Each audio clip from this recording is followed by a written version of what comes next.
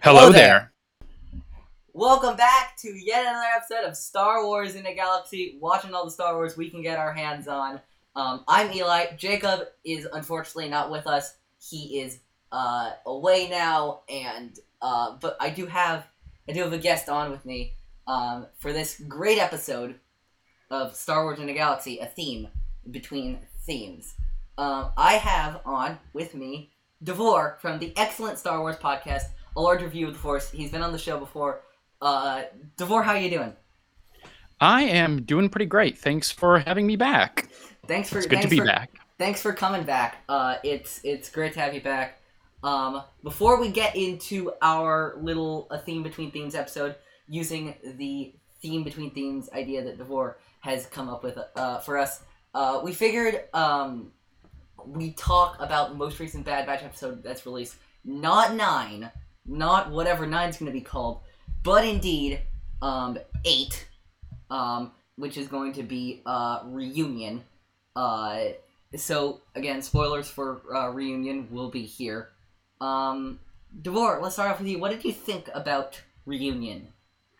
I thought it was definitely like a turning point episode. It had the feel of, obviously, like, this comes later than it did in, like, what I'm comparing it to, but it had the feel of like the sin in Mando season 1, where it's like that kind of inflection point in the story. So I like that. I liked that we got to have Crosshair back. We got kind of back to that A plot. We've been sort of away from that. Not that I've necessarily minded that we've been away from it, but I do like getting him back and seeing what's going on with, the Kaminoans and all their intrigue and all of that.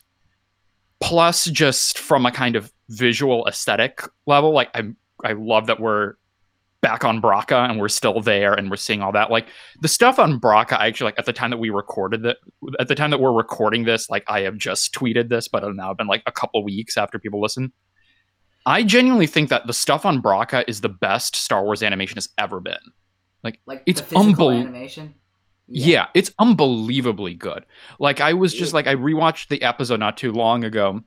Like, that shot where they blow up the engine of the Star Destroyer as it's firing up, like, unbelievably good. the animation has gotten it's just kept getting better and better and better. You know, Jacob and I have been talking as we've gone through the Clone Wars. Look at season one. Look at the movie. The Yeah. Clone War, the animation. Not to fault the animation, it was good. The animation in the first season of the movie was good. The animation now is more detailed. It's more. It still lives in within that animated style of universe, but it looks more realistic. It looks there's more detail. There's more nuance to it. It's incredible. The animation just looks. Speaking about that engine scene, there are often these like wow moments from Star Wars anything, but like I thought that the wow moment of the episode was going to be the engine. I'm like, this is so cool. This is such an interesting pseudo tech thing that's very Star Wars. And then Cad Bane shows up. Of all of the curveballs we've been thrown in this show, and we've been thrown quite a few curveballs. The Martez sisters, out of nowhere, I love them, but I never thought we'd see the Martez sisters. But Cad Bane, somebody pointed out that we haven't seen Cad Bane in a Star Wars story, like a visual, like a TV show Star Wars story, in 10 years. It's been 10 years since we've That's seen right, Cad because it was Bane. season 2, right? Season 4. No, no, no. Season 4, oh my god, the Braco Hardin stuff. Yeah. Yeah, that's Wow. the last time we saw Cad Bane was 10 years ago. So, it I mean, I feel like Cad Bane's always been, like, a part of my Star Wars stuff because we've been rewatching the Clone Wars a lot because, Mhm. this whole thing. But, like, we haven't seen this guy in a long time, and it's interesting. Everybody talks about the Bad Batch's so far, let's call it shaky relationship with continuity, with Yeah. Kane and stuff. Nobody's talking about the Cad Bane continuity thing, which is that in a deleted episode of the Clone Wars, Bane was it was ambiguous, but Bane looked like he died. Right. And it's interesting for me to see because with them regarding the more completed episodes, the Bad Batch and the the Siege of Mandalore as canon before it was officially a part of the universe. It's interesting to me that they're leaving the less developed but still created arcs by the wayside. Right. However, I would point to the thing that like we don't know Cad Bane would have been dead. It looked like he would have been dead. Yeah. It's an interesting idea for me of like, you know, it was a maybe in a story that wasn't actually technically canon. Mhm. But they just decided, no, Cad Bane's going to be back because Cad Bane's going to be back. Somehow Cad Bane returned. Oh my god. Dark science, cloning, secrets only the Kaminoans know. And they need a good hunter. Yeah. That was really the breaking point for me in that episode. The because it was so out of left field. Like, I will say one of my biggest problems with the Bad Batch so far has been its similarity in plot threads to The Mandalorian. Yeah. And this episode glimpsed back to that a little bit because it's interesting that you point out to the sin. I was thinking more of the tragedy. Yeah, the tragedy too. Mhm. Where the kid gets kidnapped. Yeah. But the while the kidnappings themselves are a big part of the plot, the manner in which they are done are extremely different. Yes. Because we don't know how sinister the intent of the Kaminoans is. That's our big question right now. Yeah, exactly. Because I do find it interesting because I think back to like Aftermath in that first episode and the fact that like Nala Se lets Omega and the Bad Batch leave and now they're trying to get them back, and it's like what exactly is going on with them? Yeah, I wonder if it's like Nala Se wanted, like they were worried that Omega was gonna die and maybe, they wanted yeah, her alive. I want to know what Moff Gideon has in mind with Sorry, wrong show. What Nala Se has in mind with Omega and what the Kaminoans have in mind with Omega. That's an interesting other point I have. Do you think she's force sensitive? I've had the thought of that possibility since the first episode, like when we have that scene where, you know, she picks up the gun and she takes out Crosshair and she's like, I've never shot a blaster before. So like when that happened, I was like, like maybe she is. They could still go in that direction. I could still see that. You know, I did see people kind of subsequently pointing out, like, if they did go in that direction, like, it would then feel a lot like The Mandalorian. Like, here's the force-sensitive kid that these sinister agents want for reasons unknown. So I don't know that, like, you know, you pointed out some of the similarities, like, in terms of story beats with that show. Like, I don't know if they're gonna, like, go that similar. But maybe they will. I don't know. I've always been on the against force sensitivity train for Omega. I think the similarities would be, as you pointed out, too obvious. And I think this episode seems to suggest that she's not. And the only reason I suggest that is because I think it would have been the perfect moment with the Cad Bane scene where she's aiming the crossbow and she actually, like, maybe not kills Cad Bane, but like hurts him in some big way. Yeah, like a Rey moment from The Force Awakens, but she doesn't. And I think the bungling of that opportunity is pointing, and I could be wrong. You know, they could totally, like, I've been wrong before. I totally thought the person that the Martez sisters were working for was Bail Organa. Whoops. I also, anyway, point being, I think it goes to suggest that Omega isn't force sensitive, but I guess we'll just wait and see with that sort of things. I guess let's get to, unless you have anything more to say about it, let's get to the main part of the show. Yeah, let's do it. You're entering another plane. A plane where we leave behind the logistical issues, canon continuity, and the Easter eggs. Only here are thematic ideas and symbolic imagery. You are entering a theme between themes. What's in here?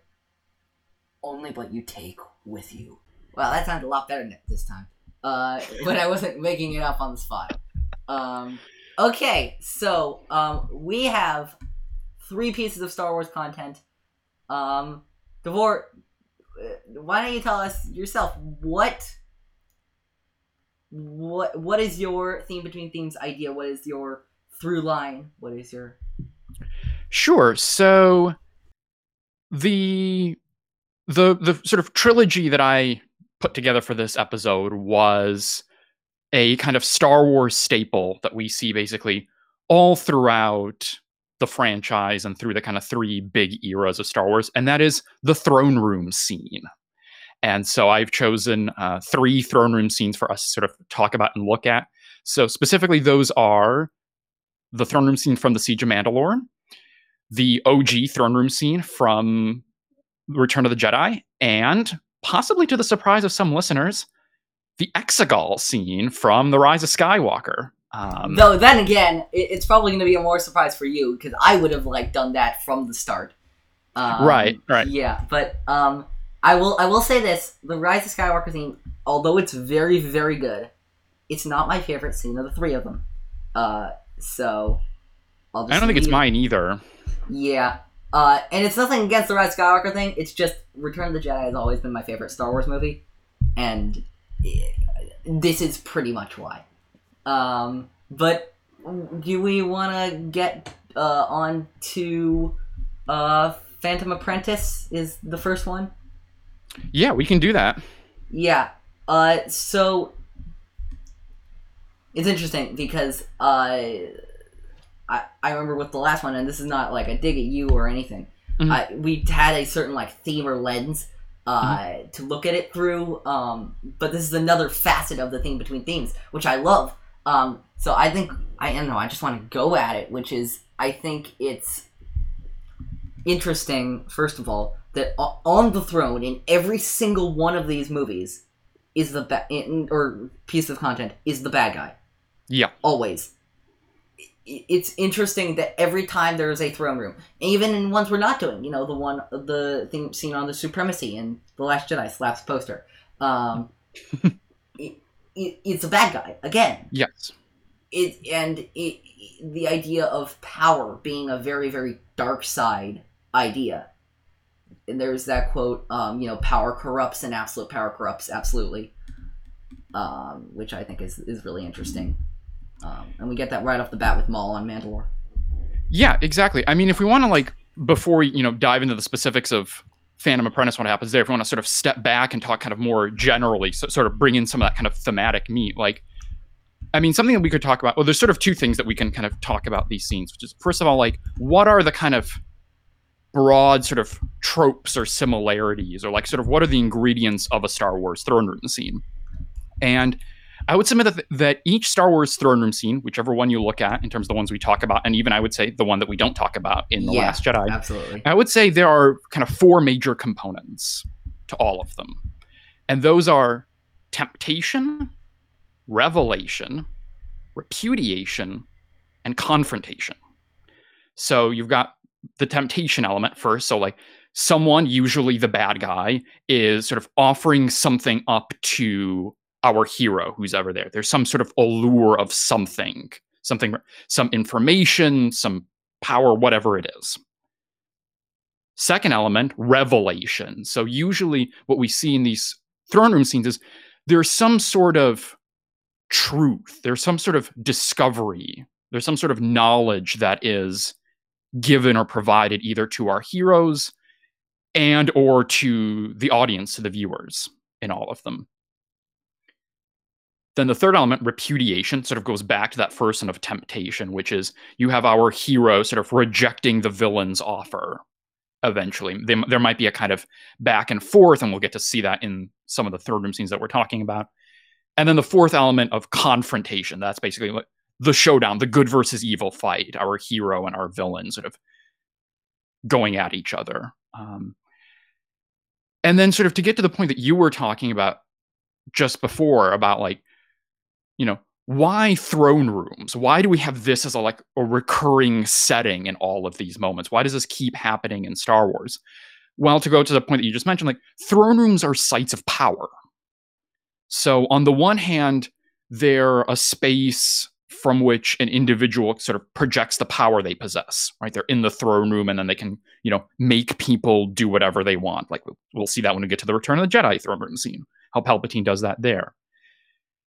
At the same time, in addition to throne rooms having this kind of functional role, they also have this role of being a representation of power. They sort of, as a space, kind of radiate power. They're a kind of symbol of power. And so then they also, in that way, kind of represent the allure of power and the allure of rule. So I think, like if we want to sort of take that step back and talk about like, how do we connect these thematically? Like, I think it is that theme of like power in Star Wars and the temptation of power and the allure of power and like holding out power to people. Yeah. And it's interesting to me, to your point, that, there's this offering of the truth or offering of power. Mm-hmm. And that every single time the hero in this situation, and again, adding on to Last Jedi scene, happens in there too, says no every single time. Yes. Yep. Repudiation. Yep. And it's here's something else that just dawned on me. The only time when the hero says yes in a throne room archetype of a scene, yes, is not actually in a throne room, mm-hmm. but will be in a place that is not yet a throne room, but is basically a throne room. It's not a throne room technically, but functionally it serves as a throne room, which is Palpatine's office in Revenge of the Sith. Oh yeah. It's not a throne room. Palpatine's not yet the king, the emperor yet. Mm-hmm. But he is the Supreme Chancellor. He does have that much power, and he's also been ramping up his emergency powers to make him as close to an emperor as he can get before the Empire exists at this point, which I think is really fascinating. Mm-hmm. There's a brief, fleeting yes in this very first one that we're going to be talking about. And the last one. Yeah. Too, yeah. There's a brief fleeting yes in two of them. Mm-hmm. And in the second one, it's like in all three of them, it's definitely on the table. Yes. There is a universe where Luke says yes. Yes. There is a universe where Rey fully says yes. There's a universe where Ahsoka fully says yes. Yeah. Another thing I'll like kind of taking a step back as well. Mm-hmm. The throne rooms are really interesting to me because we're used to this gunky, gooey environment from Star Wars, the lived-in feel of it. Take out the Snoke tanks on Exegol, which we don't even see in the throne room scene. All the throne rooms are extremely clean and polished. Yes. And they are not this lived-in feel. They're not this, like, I guess you could say, like, the perfect future we may see in another franchise such as Star Trek. They are this perfect future that we might see in Star Trek. And it's interesting to me that this power is represented in such clean terms. I mean, Exegol is arguably the messiest, but even that's just like this. It's just this rock. Yeah. There's nothing really dirty about it. It's just this rock. It's this barren wasteland. Yeah. All of them have a certain kind of grandeur to them. Yeah. Even the Exegol one, which, as you said, like could probably be the most like utilitarian of all of them. Even that, like when you look at like the visuals of the throne itself, and then the kind of big, whatever you want to call that, Colosseum, stadium, whatever it is. Yeah. And like that throne was going to be in Return of the Jedi. Yeah. That was going to be the OG throne room. Was going to be the throne of Palpatine in concept art. They decided to go with a different route, and in my opinion, a more fitting route. Yes. Because build a bigger Death Star. They said it'll be fun. They said, yeah. But it's this very interesting thing that like I said this a lot with Exegol, but like it's really all three of them. The throne room scene, even though it is a classic element of a Star Wars piece of content is designed to put the heroes and even a little bit the audience out of their element. Yes. It's designed to feel, as Palpatine would call it, unnatural. Yeah. Because that's that's what the dark side is. The pathway to many abilities. Blah blah blah. Anyway, but yeah. Do you want to get into like the general Phantom Apprentice? Yeah. Let's get into that first one. Yeah, in Phantom Apprentice, we get this confrontation, this back and forth between Ahsoka and Maul, and so much of that. I mean, there's a couple important elements in there to focus on. So one of them is something that is sort of is subtext basically up until this point, but then it sort of becomes made text, which is the ways in which Ahsoka and Maul are these kind of mirror characters to each other. Yeah. Maul has that line where he says, you were motivated to leave by the hypocrisy of the Jedi Council. We were both tools for greater powers. I wrote that down as well. You could almost call them two that are one. Yes. Yeah. It is a staple of throne room scenes in general for the villain to cast a similarity between them and the hero. Look at there's a sleeper throne room scene I just thought of that takes place in the exact same place as another one of the throne room scenes we're talking about, which is Kylo and Rey on the wreckage. Yes. Of the Death Star 2. Mm-hmm. Darkness is in our nature, Rey. Yep. We'll get to the other thing, which is not really referenced as much in Phantom Apprentice, but is heavily referenced in both Return of the Jedi and The Rise of Skywalker, which is this idea that the dark side is inevitable. Yes. That no matter what our heroes do, it's not really going to matter because the dark side's coming. But of course that's wrong. But like there's this idea of casting, similar, and even like even in The Last Jedi, hey Rey, you're nothing. I was thrown away like I was nothing. Yes. Look at how similar we are. You should join me. Yeah. Yeah, and I remember even when I watched it the first time when Phantom Apprentice first premiered, like that line when Maul was talking about, we were both tools for greater powers, that whole notion like that they were both used and sort of then discarded. Like even then I thought about how like at almost or very close to the same point in the timeline, like in Revenge of the Sith, if you hop over there, you've got Palpatine, talking to Anakin in the opera scene, telling him the Sith and the Jedi are alike in almost every way, including and then the quest for greater power. Yeah, and then you've got these two people who are like representations of that, like two people who are like used in the context of this war, this greater struggle, and then were ultimately cast aside. And I find it interesting. And I find it interesting also they're both in these grand places. They're at the opera and they're at the throne room. However, the throne room, as we've seen it, has not just been a throne room, it's also been a battleground as well. Yes. Because Maul cut off Pre Vizsla's head there. Mm-hmm. I'm sure there have been other battles and war sequences because Mandalore's a warrior planet, and that's how it works on that planet. And I find it interesting that, here are Palpatine and Anakin up in the, as Thrawn would call it, the Great Theater of War. and here is Ahsoka and Maul down here. They're both doing the same thing, but Palpatine and Anakin are doing the more classy and grand thing. And Ahsoka and Maul are fighting out in places where blood has literally been spilled. Yes. And I love that in there.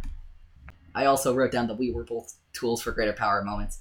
Palpatine doesn't do that, perhaps as much as, say, a Maul or a Kylo or a Vader does. Perhaps because he realizes how unsimilar to, every other Star Wars character that he is.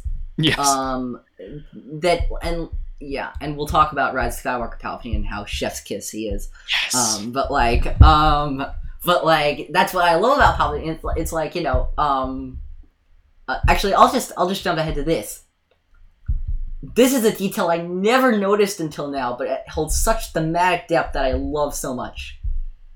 Ahsoka asks Maul if Darth Sidious is behind this great change in the galaxy that he references. And he I think I know what you're going to say because I have it in my notes too. He is behind everything, in the shadows, always. Always in the shadows. The reverse order is said by Leia in The Rise of Skywalker from the very beginning. About Palpatine's return. That is just beautiful. It gets even more beautiful when you realize that line wasn't recorded for The Rise of Skywalker. It was recorded for The Force Awakens. Because that's a Leia line. So it actually probably wasn't being used to reference Palpatine, but now it is. Yeah, and it works so well. It works perfectly. It is one of those eerie coincidences, because if you think about it, Rise of Skywalker and The Siege of Mandalore probably were being developed around the same time. Yeah. I wonder if that's just a crazy coincidence, or I wonder if there was some communication. I know that Dave was involved somewhat on the set of Rise of Skywalker because the whole all the Jedi scene was like kind of a collaboration between him and JJ. But anyway, point being, it's crazy to me the coincidence that Maul recognizes what Leia would eventually, and that's why I love Palpatine's return so much, is because it's not about Palpatine as a person. It's about Palpatine as a concept. Yes. It's about what Palpatine represents. It's about the whole, evil will always find a way to return. Yes. But Palpatine's return, of course, there's that line from the behind the scenes of The Rise of Skywalker: "More than a clone, but less than a man." Palpatine gives up what little humanity he has left. I guess you could say he made a deal with the devil, but then that means, I'm not exactly sure where that would put Palpatine, because Palpatine's the guy who is best friends with the devil. Yes. So, you know what? I'm just gonna leave it there. Yeah, it's great. I love that. I love that parallel with Palpatine. Absolutely. And then, the other important thing to talk about in the context of what happens in Phantom Apprentice and the throne room there is to get to that point about when I was talking about throne room tropes, about revelation, where you've got Maul on the one hand sort of telling Ahsoka two different things. So one, sort of reaffirming that Darth Sidious, to go back to the line that we just talked about, that Darth Sidious is sort of behind everything that has happened, that, he says, it's that the Republic has already fallen, the time of the Jedi is past and all that. And then also the revelation about Anakin. And that he says, he's been groomed this whole time as my master's new apprentice. Yeah. And that that is the thing that causes Ahsoka to kind of turn against Maul, because she doesn't believe it. And for me, that moment sort of parallels what, in my opinion, I would make the case for, is the most important scene in the prequel trilogy, and that is in Attack of the Clones, the conversation between Obi-Wan and Count Dooku. What if I told you that the Republic was under the control of a Sith Lord? Exactly. Yeah. Yeah. Because you've got in that scene Dooku basically spelling out the plot of the prequels, basically being there's this guy Darth Sidious, he controls the Senate, and hey, remember all that stuff in Phantom Menace? Yeah, that was him too. He's the Jedi can't see it because the dark side has blinded them. And we parallel back to Rise of Skywalker again, where Palpatine, and with the help of Poe and Beaumont on the Agent Claws scene, we realized that Palpatine was, again, behind the events of the entire trilogy. Yes. Once again, because that's what he does. Yeah.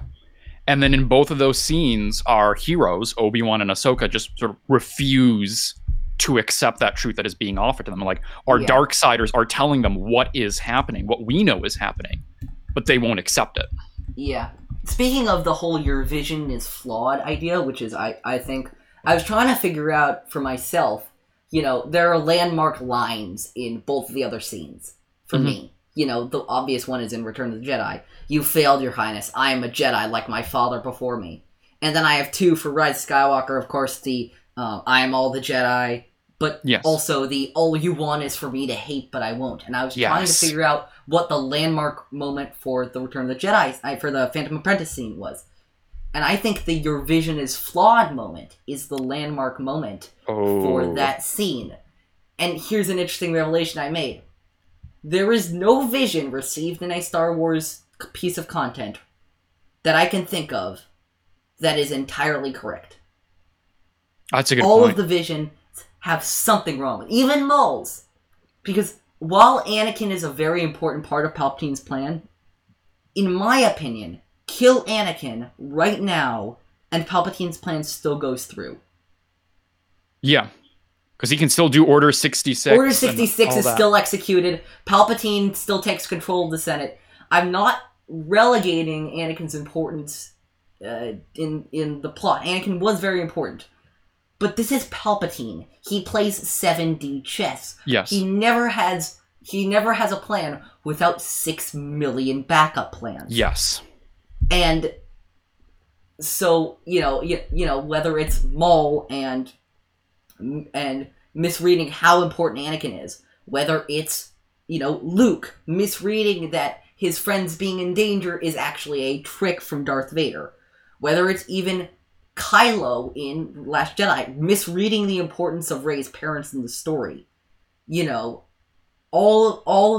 never a vision in Star Wars that is completely 100% correct.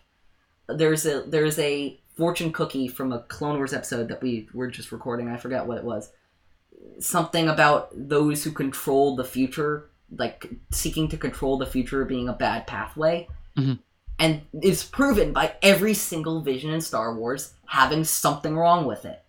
Yeah. I mean, you can even think like the back and forth that Ahsoka and Maul have, where like Maul, he's talking about Anakin. He says like, he's the key to everything. And then Ahsoka says like, to bring balance to the Force. And he says, to destroy. Like, he's seeing only part of the picture. Like, Anakin is ultimately destined to bring balance once he destroys Palpatine. But Maul is only seeing the first part of the story. I would like to go back a little bit in the scene, where, Maul says, justice is merely the construct of the current power base, a base which, according to my calculations, is about to change. And it brought me back. Have you seen the Freddie Prinze Jr. rant? I think you've probably seen the Freddie Prinze Jr. rant. Yeah, I know of it. Yeah. Yeah. There's one line, and it's a beautiful thing. I'll link down to it in the description. It's a beautiful thing. Freddie just kind of goes on about Star Wars and themes and what he learned from Dave Filoni. My favorite part about it is the 6,000 times he goes, George Lucas's words, not mine. But the one that's the part that constantly sticks out to me, he's comparing the Star Wars character archetypes to the other storytelling archetypes. And so he goes, Maul, he's Sisyphus! Learn your Greek mythology! Maul is Sisyphus! He is born to fail! Yes. This is the moment where Maul demonstrates his Sisyphean nature. His Sisyphus, the man who rolls the boulder up the hill, and just as he's managing to get some leeway, the boulder falls back down on him, and he's doomed to repeat that cycle for eternity. Maul, I was trying to think, why can't Maul really succeed at anything he tries at? And this is his post-Phantom Menace, after, the revival and all that kind of stuff. And I realized, he can't get anyone to trust him. Yeah. I mean, Sidious Maul can't get Sidious to trust him, because Sidious trusts no one, because he's a creature of pure dark side energy. He can't get Ahsoka to trust him, because Ahsoka, sees his true nature. He can't get Ezra to trust him in Rebels, because, Ezra has, first of all, he has a heart of gold. His heart is always in the right place, and he also receives plenty of stranger danger training from Kanan. It's crept into my head. It crept into my head. I couldn't not. But he It's gets good. It's good. He gets plenty of training from Kanan, so he recognizes. I mean, he gets close, but he never gives in to the dark side temptations laid at his feet by Maul. And it's interesting that Maul can't. It's interesting to me that Maul can't get anybody to trust him, and I realized that trust, like everything, going to really this is the very Rise of Skywalker conversation, which is like the whole why can't the dark side ever win? Mm-hmm. Is because just like dark side qualities are completely alien to the light side, mm-hmm. light side qualities are completely alien to those completely submerged in the dark. So there's no trust, there's no friendship, there's no love, there's none of that.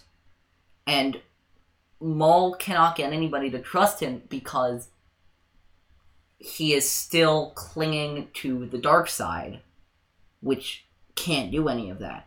Yeah. And in addition to all that, and we'll get back, we'll talk about this again as a thematic thing when we get to Exegol. There's also on the dark side, there's also no growth and change. Yep. Maul just keeps repeating everything, but he never learns from the mistake. He does not learn. Yeah. He learns. No, he does learn. He learns in all the wrong ways. Yeah. It was a tweet I sent out maybe a few months ago that the Sith keep building better Death Stars. Yes, that's exactly what I was going to say. That's not the way they get better. Maul keeps figuring out different ways to gain power, building a crime syndicate, building, a collection of crime syndicates, striking directly at Palpatine and Obi-Wan like he does in Rebels. That's not the point. It's not the growth as a strategist, it's the growth of the person, which the Sith are fundamentally unable to get. One more thing I got in here. The time of the Jedi has passed. They cannot defeat Sidious, but together, you and I can. Which is the great Star Wars villain trope of completely missing the point of the situation. Yeah. Which is that the Jedi can't defeat Sidious not because they're incapable of it, but because they've rendered themselves in a situation where they can't do it. But they're the ones that put themselves there. They can as easily, in my opinion at least, get themselves out of the situation that put them there. Stop their, blind obedience to a code that's, the code that more often than not's failed them. Time it is for you to look past a pile of old books. Yes. Yes. If Jacob were here, he'd be harping on and on about how the Jedi lost their way. But it's true. The Jedi didn't, one of the things Freddie Prinze Jr. talks about in his rant is how, the video games had left people astray. And I'm a big Star Wars gamer, but even I admit that, it's not, the Jedi, the reason the Jedi lose to Palpatine is not because the Jedi's power is 9,000 and Palpatine's power is 10,000. That's not how that works. The reason the Jedi lose to Palpatine is because the Jedi have symbolically failed themselves. The Jedi have left the door hanging wide open for the dark side to come through because they're not focusing on the true power of the light side. They're just, focusing on the Jedi and the order of it all. Yeah, exactly. When they exit the throne room, Ahsoka enters through the lighter part of the throne room, and Maul leaves. Maul breaks out of the room through a dark mural, just in case you weren't sure who was the good guy and the bad guy. Exactly, yeah. Yeah. You got anything else, or should we move on to the Return of the Jedi? No, we can move on to the Death Star. Actually, let me just, if we're talking about colors here, let's notice how Luke, Vader, and Palpatine at the beginning of Return of the Jedi are all wearing the same color. Yeah, they're all in black. Because, and that shows that in this scene, in the Maul and Ahsoka scene, it's very clear who's good and who's bad. In the Death Star 2, at the very beginning, even though we know the ending and even though, Joseph Campbell and Hero's Journey and all that kind of stuff, we don't know who is truly good and truly bad. And Luke's and Vader's allegiances change quite a few times. in the course of this sequence, which, by the way, I'm going to tell you right now, this sequence is my favorite sequence in Star Wars, period. It's why Return of the Jedi is my favorite Star Wars movie. It's probably why the original trilogy is probably cemented as my favorite era, if not my favorite trilogy, because... Yeah, everything on the throne room in Return of the Jedi is just so good. Again, I could watch this scene probably 5 times and come out with completely different notes each time. Yeah. But I just got the notes I have this time, which I think are pretty good. One of the things I actually love about this scene is how it changes the game of the trilogy. The game of the trilogy before the Death Star sequence, pretty much, with some exceptions with the Dagobah scene earlier, was to kill Darth Vader. That's what we thought the end of the trilogy was going to be. But when the opportunity was to save Vader, not kill him, it fundamentally changes what the entire trilogy is about. It's also very interesting because I started, when I was watching Star Wars for the first time, I had the luxury, this was many years after the original trilogy had been released, I had the luxury of, sitting down and watching them all sequentially, the original trilogy. And by the end of Empire, I was thinking, what would happen if Luke killed Vader? I mean, it would be a victory, I guess, but such a victory would probably feel pretty hollow. It didn't feel like that was where the trilogy was going, which I think was interesting. Yeah, because even on the Dagobah scene in Return of the Jedi, when Luke is talking to Obi-Wan, Obi-Wan presents him with 2 options. He's like, you got to go face Darth Vader, you got to take him down. Luke says, I can't kill my own father, and then he's like, then the Emperor's already won. He gives him 2 options. You either strike down Vader, and that's how you win, or you don't do that, and it's all over. And Luke is showing up there with the hope that the third option is going to work. Yeah, it's interesting to me that you bring up that scene because I think it's an interesting idea that not until the sequel trilogy have the Jedi really realized their true morals, I guess you could say. I think too often the idea that the Jedi lost their way in the prequel trilogy and then reformed in the original trilogy is thrown around. Yeah. But that is not the case. No. Yoda and Obi-Wan, although they're better in the original trilogy than in the prequel trilogy, make some questionable decisions. They make the same assumption. I've talked about this on my show. They have the same assumption of Anakin that Palpatine does. Because Palpatine tells Luke, by now you must know your father can never be turned from the dark side, so will it be with you. Yeah. Yoda and Obi-Wan believe the same thing about Anakin. They think he's gone. Yeah. And it's interesting to me that, when we get to the sequel trilogy with Leia and Luke, neither are really truly willing to believe. Maybe Luke when he's all cranky in his exile, but neither of them, for most of the trilogy, are willing to truly believe that Ben's gone. Yeah. Here's something also I've brought up a few times, probably just on Twitter, or maybe even In a Galaxy in general. The idea that, the There Are More of Us Poe scene from The Rise of Skywalker. If anybody tries to do that for the dark side, I will be angry. I will be really angry. Because that is entirely antithetical to the dark side. The dark side can never have a There Are More of Us moment. It doesn't work because the dark side is not unity. It's not togetherness. There's, jumping a little bit to The Rise of Skywalker, we get the sense that when they're talking about the I am all the Sith, I am all the Jedi thing, that all of the Sith are literally living in Palpatine. We're talking about, there's that old Twitter debate, I don't know if you've seen it, about Rey being a vessel. Yeah. Which I despise, but that's another topic. If we're looking at the scene, it's not Rey who's the vessel, it's Palpatine who's the vessel. Yes. Palpatine, I think of the Geonosians, who are not, specifically dark side, but, they fight against the good guys enough, so we can call them that. They literally have a hive mind. They're literally, it's not a togetherness, it's it's a one brain, it's an I, it's a me. But Rey's not the vessel in that scene, because all the Jedi are behind her. Yeah. They're guiding her, they're not in her. It's still her choice. It's Yes. still her choice to make, and it's still her actions to take. Palpatine and the dark side, just in general, can never have that because, look at one of my favorite things about the scene. Just talking about like things that just make me laugh over and over again. Look at Palpatine's expression after the first time he says "your friends." He gets really disgusted. Like, the idea of having friends is abhorrent to him. Yeah. I mean, like, when like there's that back and forth between him and Luke. Like, your overconfidence is your weakness. Your faith in your friends is yours. Yeah, and it reminds me, jumping franchises a little bit. I'm not so sure how familiar you are with Harry Potter. I am.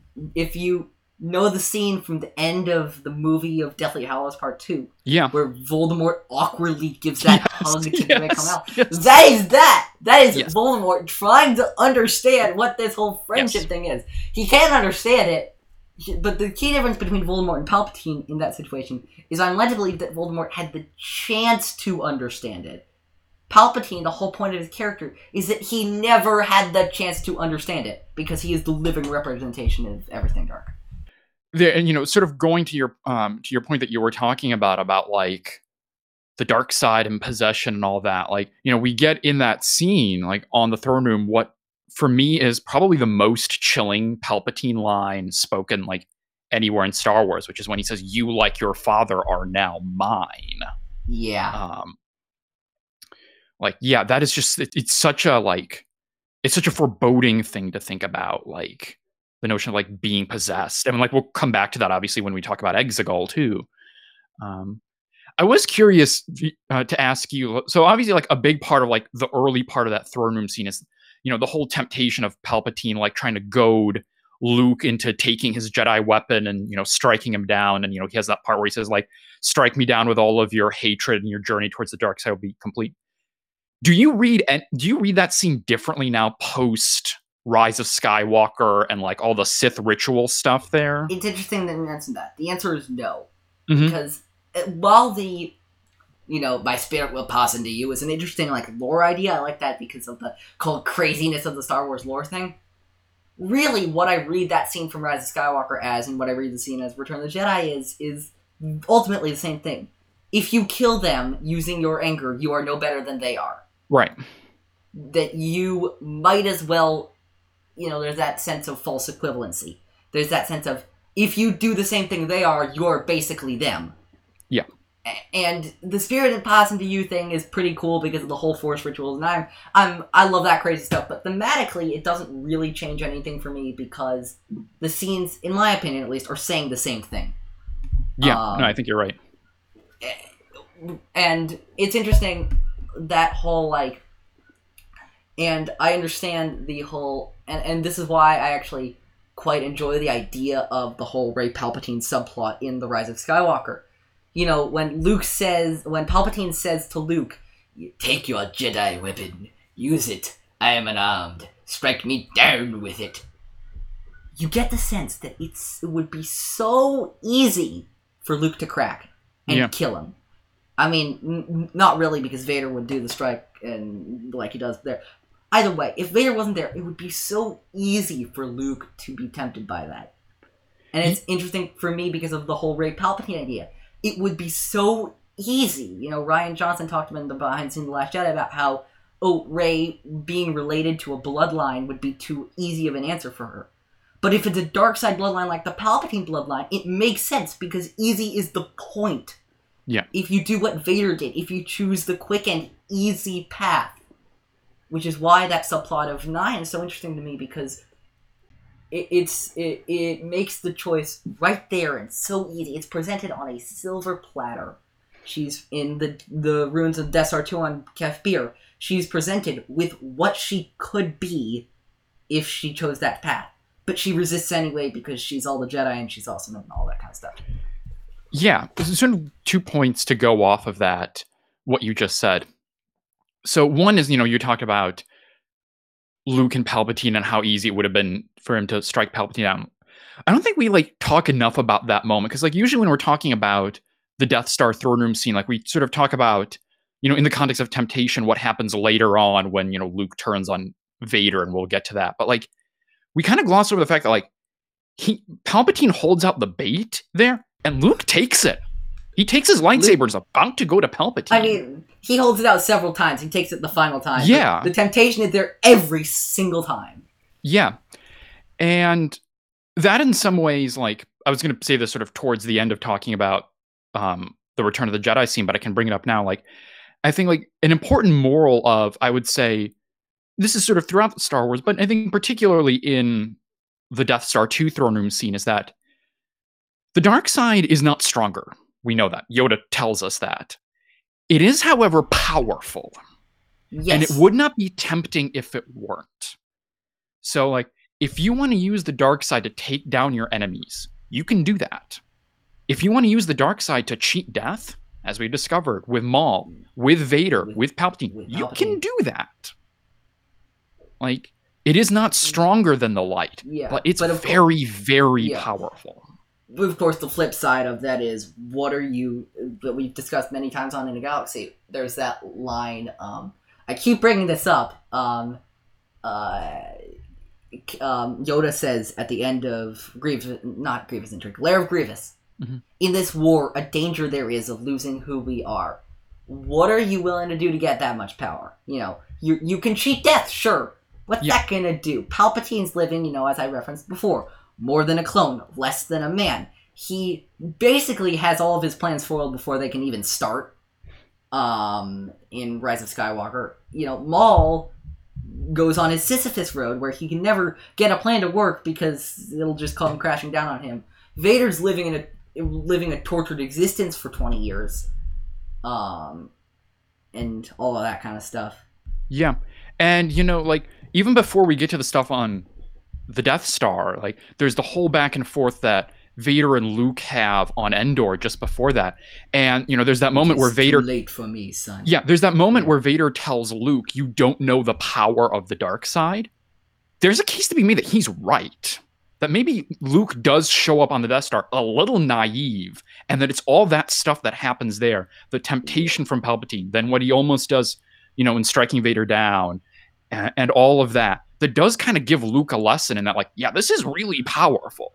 Oh yeah, absolutely. And I think, you know, there's that idea, we just brought this up on last week's episode, or 2 weeks ago episodes, for according to Sadwater, about when we were talking about the Trandosha arc, about when we about the Waska, about on Waska, this natural dark side, which is that the dark side can appear in many forms, and I like to think when Vader tells Luke, you don't know the power of the dark side, he's not only flashing to the Death Star, but he's also talking to Luke's exile on Ahch-To, which is a completely different kind of dark side, but is still the dark side. I mean, I don't think I'm crazy enough to say, like, oh, Luke turned to the dark side on Ahch-To. No, that's not the point. But Luke, you know, for the briefest moment of pure instinct, may have succumbed a little bit to one of his temptations. Yeah. And I'm glad you put that, like, I'm glad you quoted that, because the symmetry between, like, him almost killing his nephew and him almost killing his father, where it's like, as or you Palpatine. said, like, yeah, or even that, like, for the briefest moment of pure instinct, I thought I could stop him. Like, here are these people that he thinks are gonna, like, kill, take away, like, everything and everyone that he loves, and he thinks, like, I can stop it. And it never goes well for him. Yeah, it passed like a fleeting shadow, and I was left with shame and with consequence. Yeah, that seems so great. It's too good. It's too good. I also love that line. I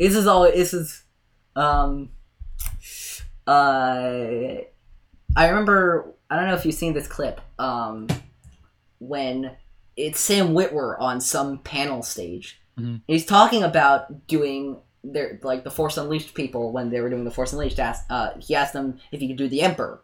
Yeah. And he started reading the Emperor's lines, and he's like, well, that doesn't sound right. And he's like, oh, Ian McDermott's funnier than I am. Like, some of his stuff, this is also an idea I've heard Joseph Scrimshaw talk about on Force Center, that, like, Palpatine's hilarious sometimes. And there's this amusing moment that's really also just chilling, where right before Luke grabs the lightsaber with the Force to strike at Palpatine, he taps his chair and he goes, "You want this, don't you?" And that's just a dark side thing. It's want, not need. Want what you do for yourself. Luke, I'm gonna throw this scene on its head right now, which I've never done. I'm a little worried about ruining the scene in my head for me, but then again, nothing can ruin the scene for me, so... Luke's no stranger to wanting a greater life. Remember those twin sons? Yep. That is ultimately, and this is not a bad thing, but that's ultimately about want. Yes. Now, I would say it's a healthy version of that, because it's Luke. Because Luke is still so young and naive and innocent that he is not going. There's no risk of him succumbing to the dark side to do that at that point, or at least not as much. But Luke wants that greater adventure. We see in Twin Sons. So Luke's no stranger to wanting, as Palpatine would tell Anakin, a life greater than that of any ordinary Jedi. Yeah, I mean, sort of Obi-Wan kind of hints to that idea a little bit on Dagobah, you know, when he talks about, like, Luke and his love for his friends, where he says, like, his feelings for, you know, Han and Leia, where he says, like, they do you credit, but they could be made to serve the Emperor. So this notion, like, you can start from a good place, like, your heart can be in the right place, but there is that danger that someone's just going to turn that and then use it to bad ends.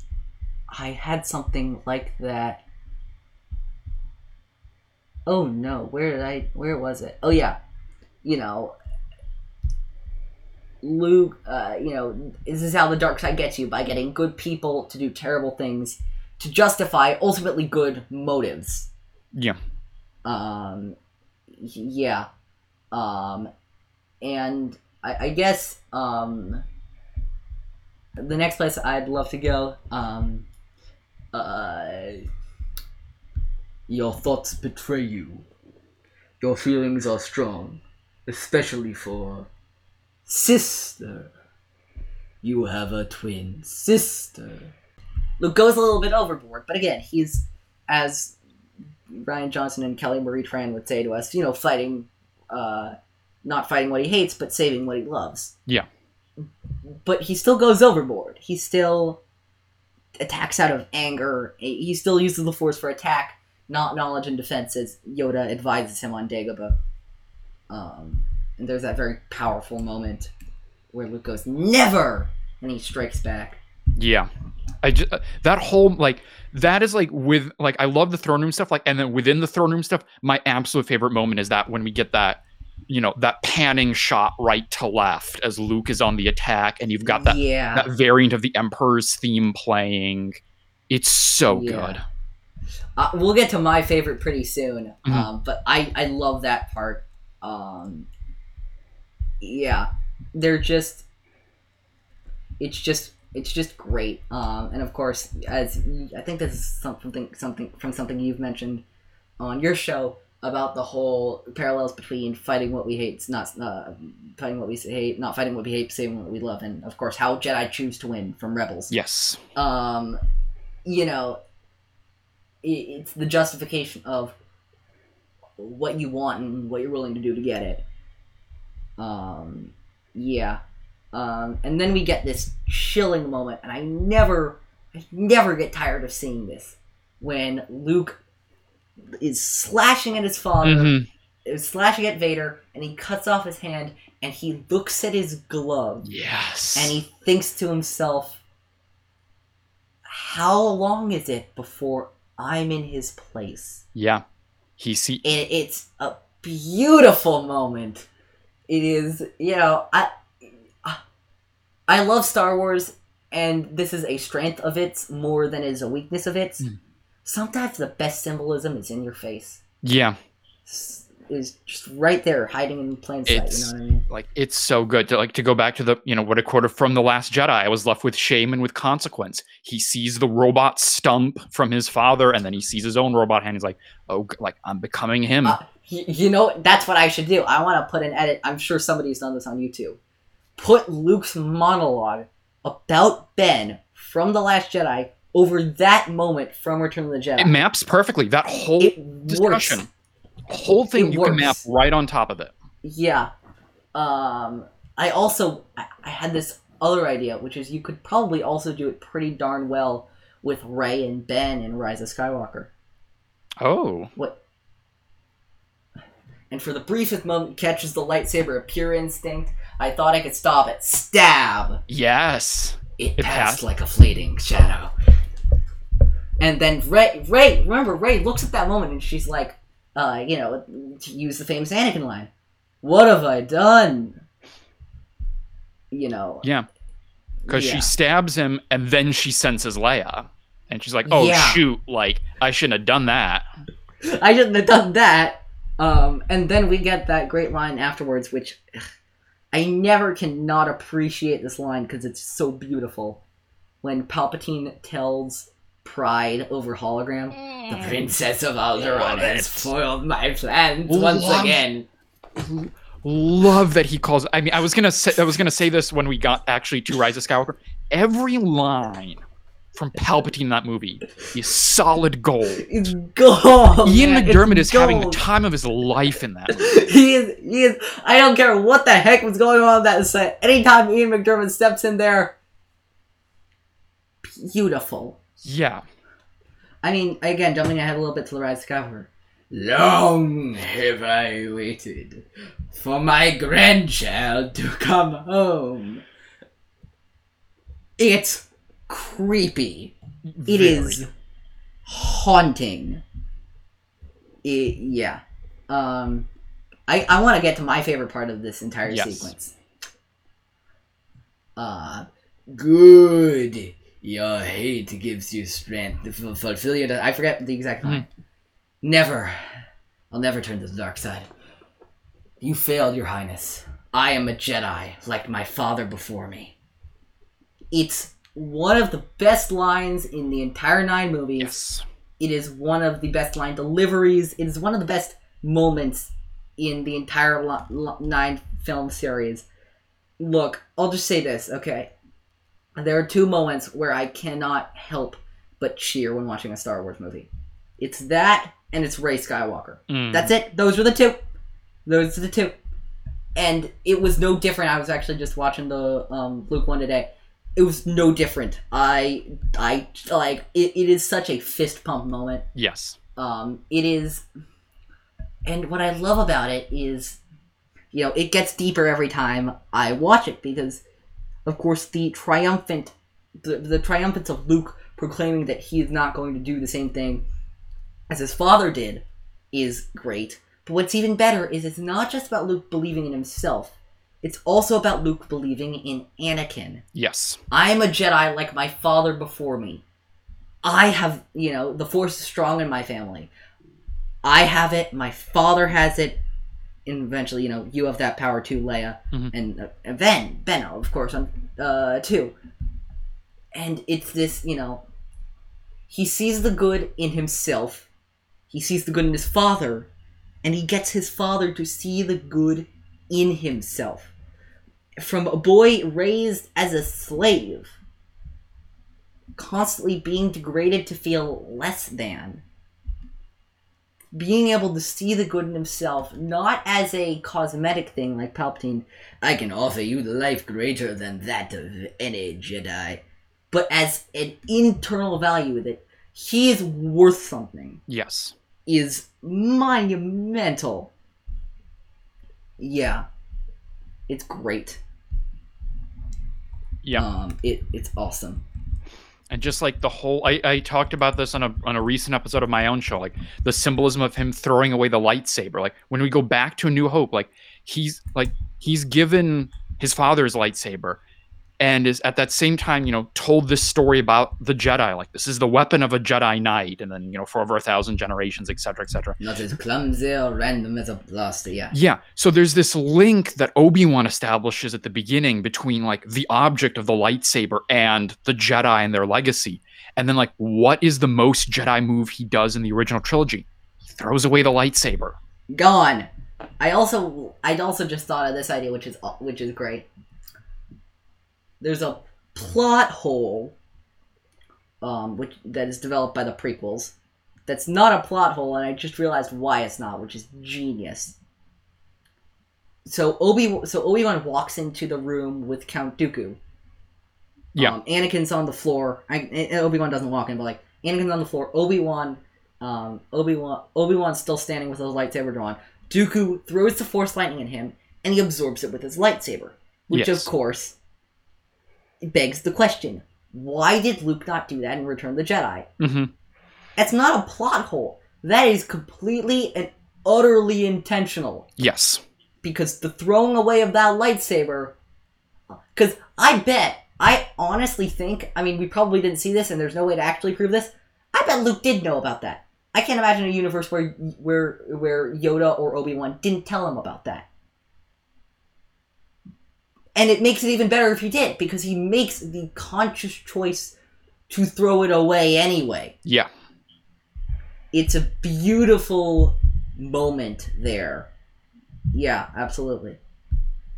Do you got anything else, or do you want to get to Exegol? I just have one more thing. Yeah, go ahead. It's another question. Do you hate the insertion of the Vader no as much as I do?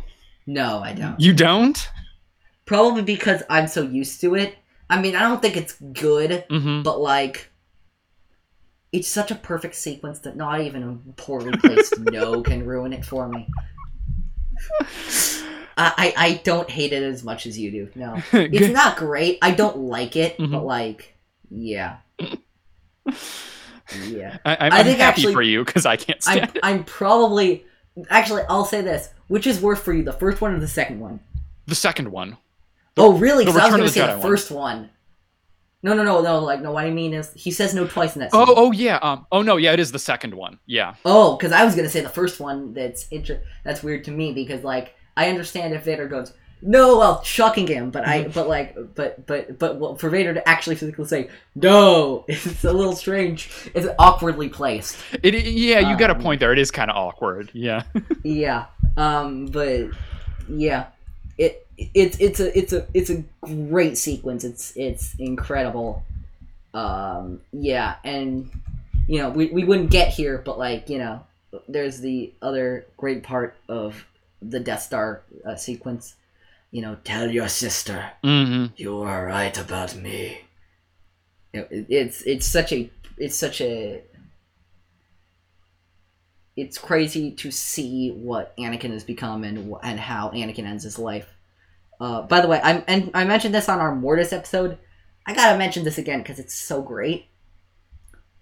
The fact that Anakin spends pretty much an equal time amount of his life on the light side and the dark side Yeah. is the most perfect thing ever. And is part of my definition of what the balance of the Force is. Mm. It's great.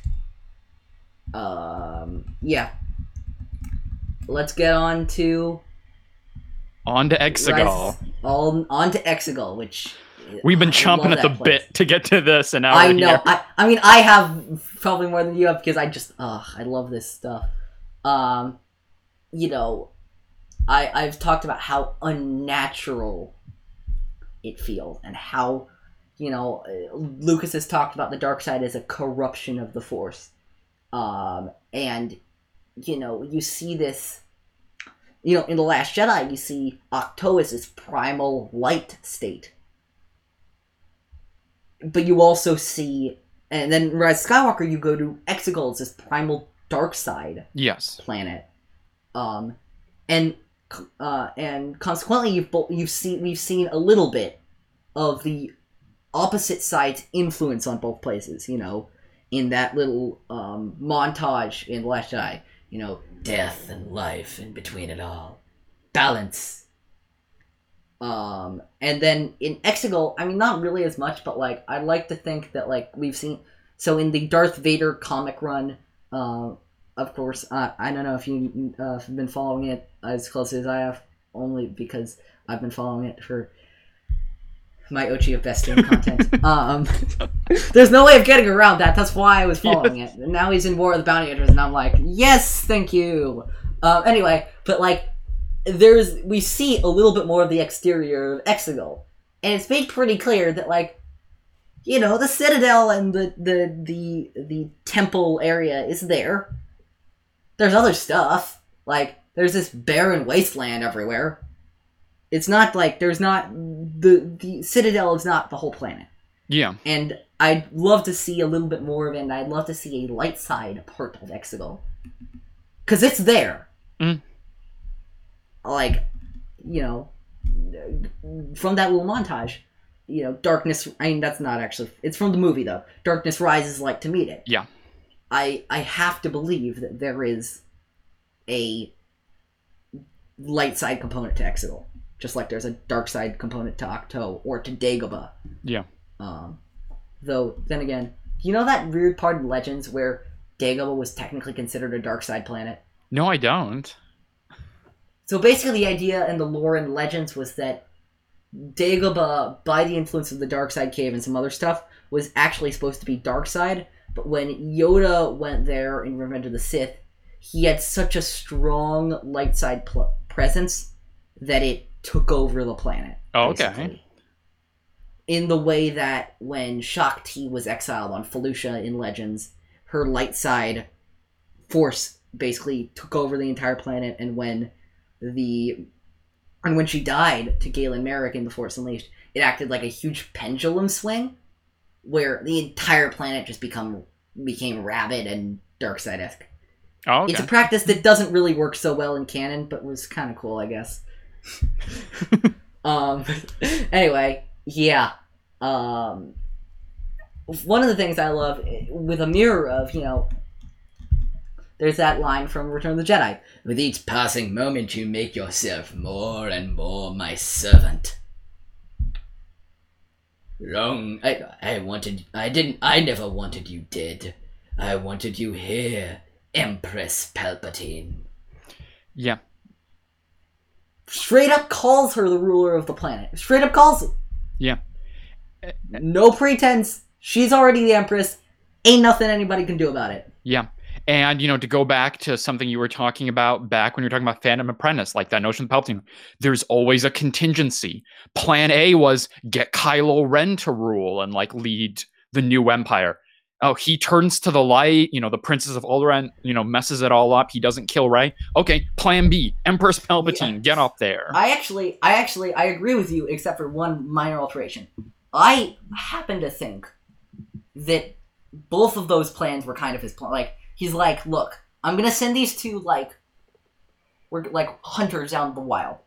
Whichever one manages to get here first, he's making it like a huge race. Yeah. Whichever one manages to get here first, and with the dark side most running through their veins and all that kind of stuff, they're gonna be it. Rey ends up there, you know. Palpatine doesn't offer up the kill the girl thing as, like, he wants Rey dead. Mm-hmm. Palpatine offers up the kill the girl thing is he wants them to fight. He doesn't care who wins. Yeah. Palpatine always tries to set up win-win scenarios. He kind of does that in Return of the Jedi too. Like his logic, you know, in the throne room is like, okay, either option A, Luke kills Vader and then, like, I have a new apprentice. Awesome. Option 2, Vader kills Luke. Well, I still have Vader. I still win. Yeah. I also think this is an interesting idea about contingency plans. I want to jump back to Return of the Jedi for a quick second. Yeah.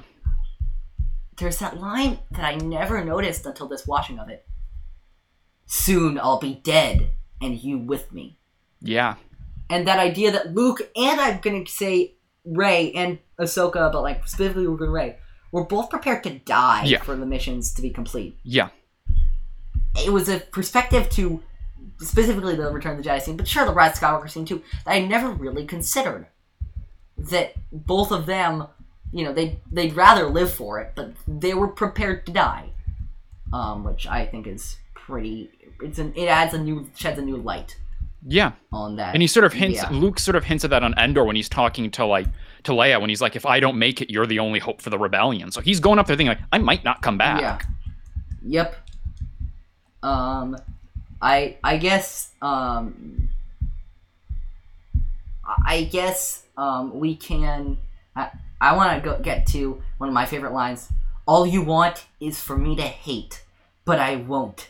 Not even you. Rey has every reason in the galaxy to hate Palpatine.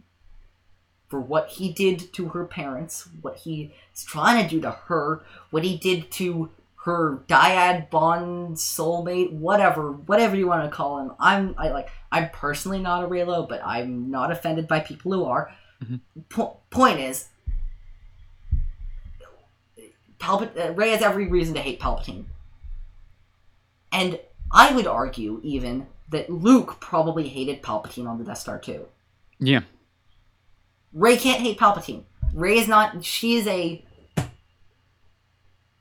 true Jedi in that moment. Yeah. There's that idea... This is an interesting idea I was just thinking about. There's that emphasis on...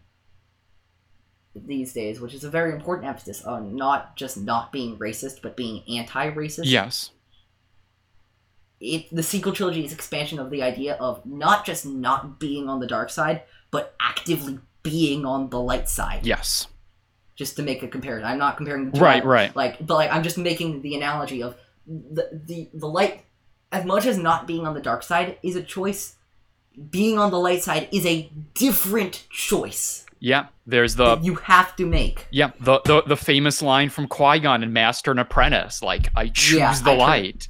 I turn toward the light because it's or there. even, I can't quote it exactly, but I think it's, is it Sisker in High Republic says something similar like that about, like, the notion of, like, the light is something you have to choose all the time? Something like that.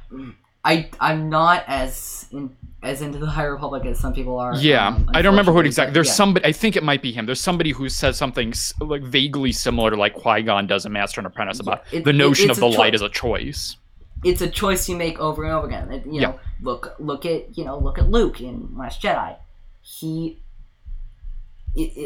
Just because he said I am a Jedi, as incredible as that moment is, as much as I love that moment. That is not, I am a Jedi and I can just peace out for the rest of my life. No. We see in The Last Jedi that he, at a certain point, due to some terrible things that happened to him, stopped choosing the light side. Yeah. And look what happened to him.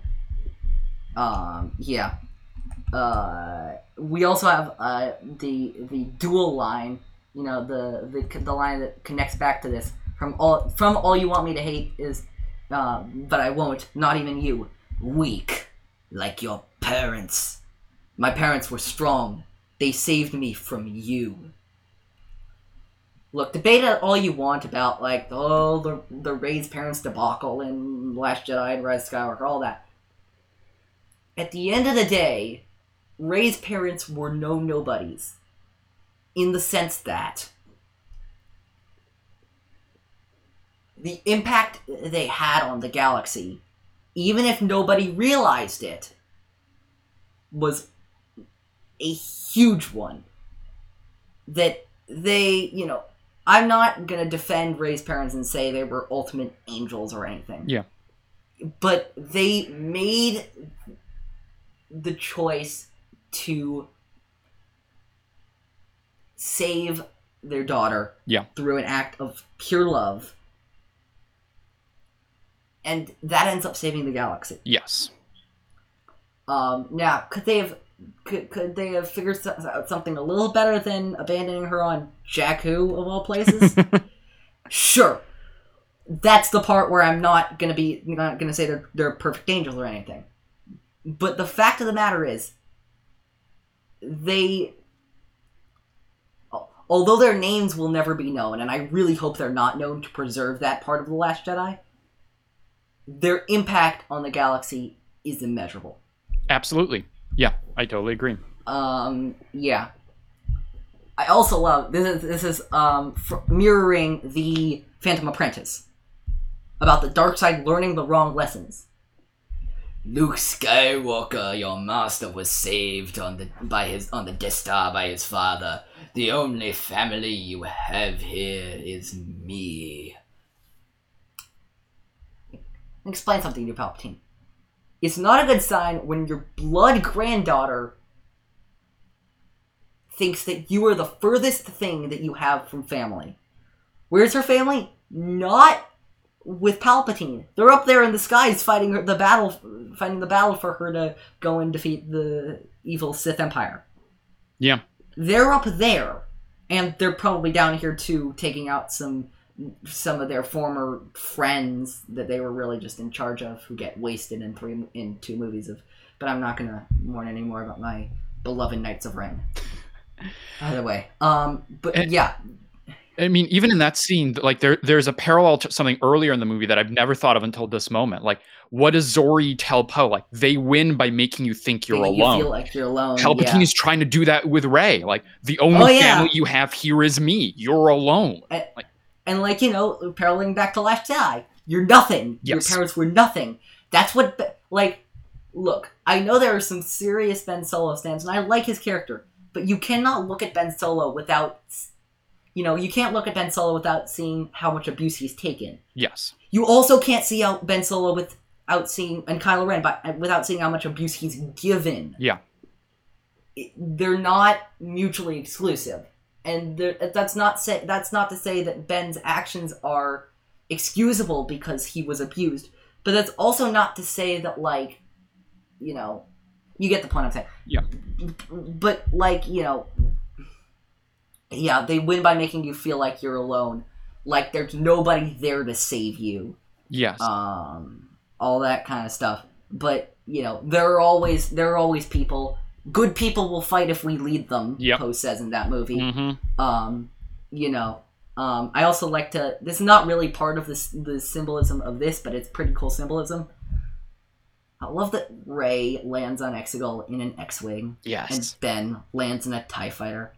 This battle that went on, that seemed to end 30 years ago, it keeps going. It's going to the point we were making earlier about Luke and the choice you make every single day. Yeah. It's about the the same battles keep on being fought. Yeah. It's the Maz Kanata line from The Force Awakens. The only fight, the fight against the dark side. It looks I've different. Seen evil take many forms. The Sith, the Empire, First Order, but it's the same struggle every single time. Yep. Yeah. Can I have some other stuff. Do you want to jump in here? Yeah, I mean, there's a whole bunch of stuff that I can bring up here. Great. You've got there's the parallel to Return of the Jedi. When he's showing Rey the destruction of the Resistance, the same way that he shows Luke the destruction of the Alliance. In that way, to sort of get him to tempt both of them to turn. When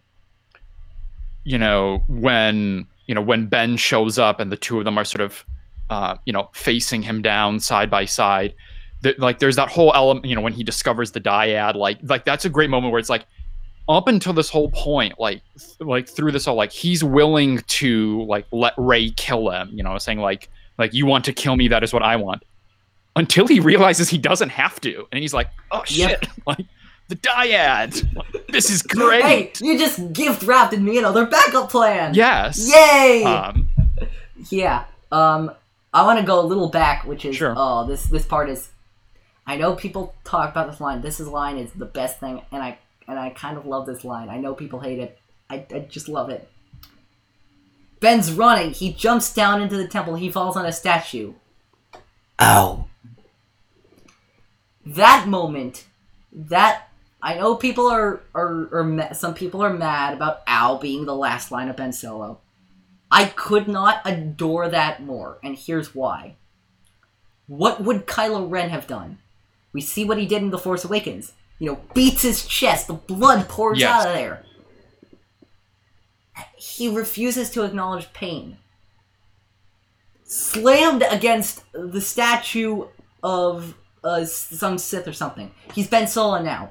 Ow. He feels hurt. Oh, that's a good point. He allows himself to feel hurt. Yeah. He allows himself to feel the pain. That Kylo Ren's dead. There's that line that Han says in that just beautiful scene. Kylo Ren is dead. My son is alive. Absolutely. Ben is alive. Why? Because he can feel. Yeah, that's such a good point. there's that line, referencing back to Harry Potter, I seem to do this a lot. At the end of Goblet of Fire, Harry, suffering like this proves you're still a man. Kylo is allowed to feel things. Ben is allowed to feel things now. You know, it's not wiping away any of the abuses that happened earlier and all that kind of stuff. But Ben Solo's final line being "ow," although it seems a little bit like really, it's really great because it's allowing Ben to feel things like he never allowed to feel before. You know, the closest he got is that scene from Force Awakens. I feel it again, the pull to the light. But he's trying to resist. He's clenching so bad. There's none of that clenching anymore. Ow. He feels the pain. Yeah, I've never thought of it in that way, but I love that interpretation of it. I was thinking, I've been thinking about that for a while. Yeah. You know, to go back to, you know, what we were talking about before about like Ian McDermott having the time of his life in this movie. Like, I love when he's like, when you get, when you get basically like right around that point or a little bit after, you know, when he's talking about, you know, Rey is about to do the Sith ritual and he goes like, the Jedi are dead. Like, so good. Yeah. No, wait, we got to talk about the best delivery that I know. I don't care anything. I know he had fun saying. Make the sacrifice. Yes. But not that line. The line he says before that. Do it. Make the sacrifice. I know he understood the reference. I know he did. I know they all understood the reference. I'm just imagining JJ and Chris Terrio being like, Chris is like, JJ, we're gonna do this, and JJ's like, yeah, man, we're gonna do this. It's like the scene. You've seen the Mandalorian behind the scenes season 2 documentary. Yeah. When Jon Favreau and Dave Filoni are talking about McClunky, that's JJ and Chris Terrio behind the scenes. Except for when Dave tells Favreau he can't put it in. No, Chris is like, or JJ or whatever. Chris is like, we're gonna put it in. JJ's like, heck yeah, we're gonna put it in. Yeah. And I mean, if we're on the subject of like great Palpatine lines, and again there's so many in this movie, like I gotta shout it out now, even though like it's a little bit ahead from where we're talking right now. Like, as once I fell, so falls the last Skywalker. Oh. I love it's so petty. It's so petty. It's funny that you mentioned that, because this was 6 months ago. I was rewatching The Rise of Skywalker recently, as you do, and one of the great things, and one of the things I was most struck by is how great Palpatine's utter pettiness was.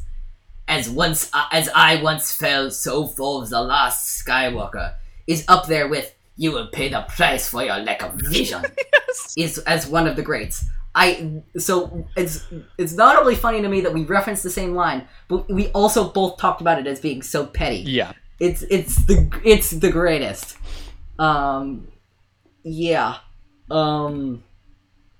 I also, this is another thing that's awesome.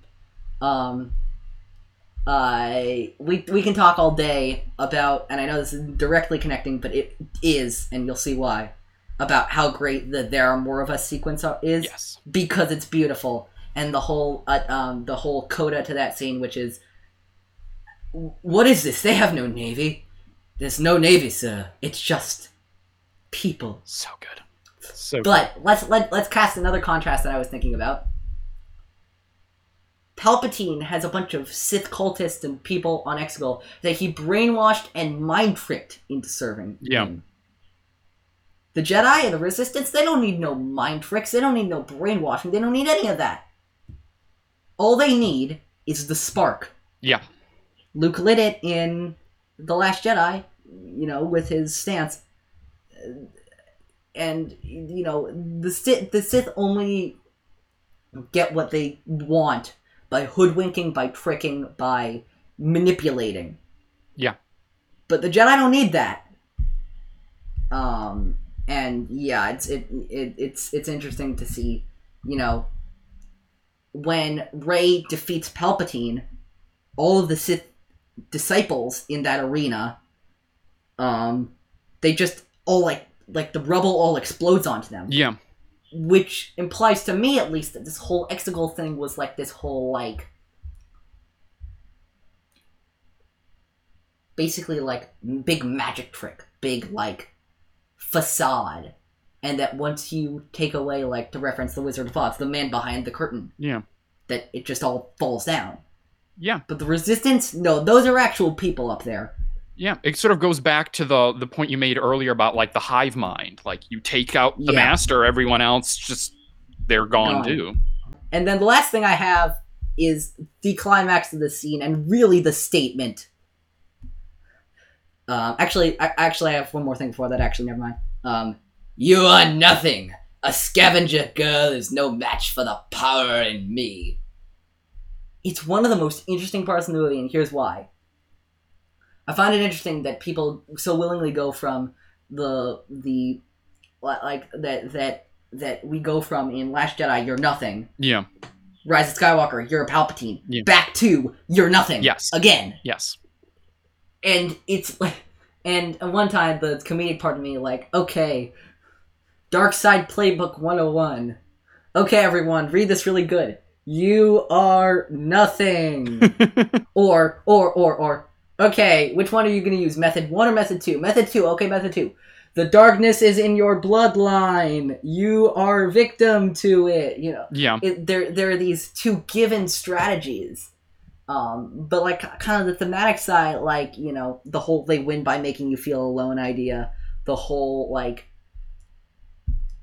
anything the dark side can do to make you feel less than. Yeah. They will do.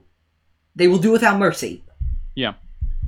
Especially and particularly when you are no longer of any use to them. Because like before when Rey first shows up, he's like, you know, Empress Palpatine. Hey! I've been waiting for you. The throne is yours. It's in our blood. Once she rejects him, like, you're nothing. Like, you've got no power. Yeah.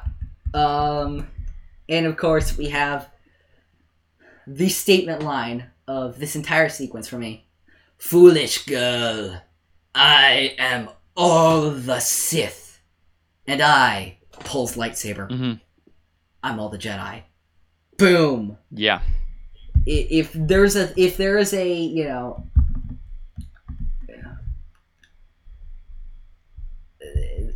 Rey for me is a very much of a lot of a culmination. You know. Yes.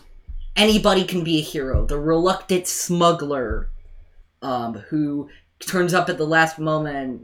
Let's blow this thing and go home. You know. Yeah. The son of a Dark Lord of the Sith who gets his father to be redeemed.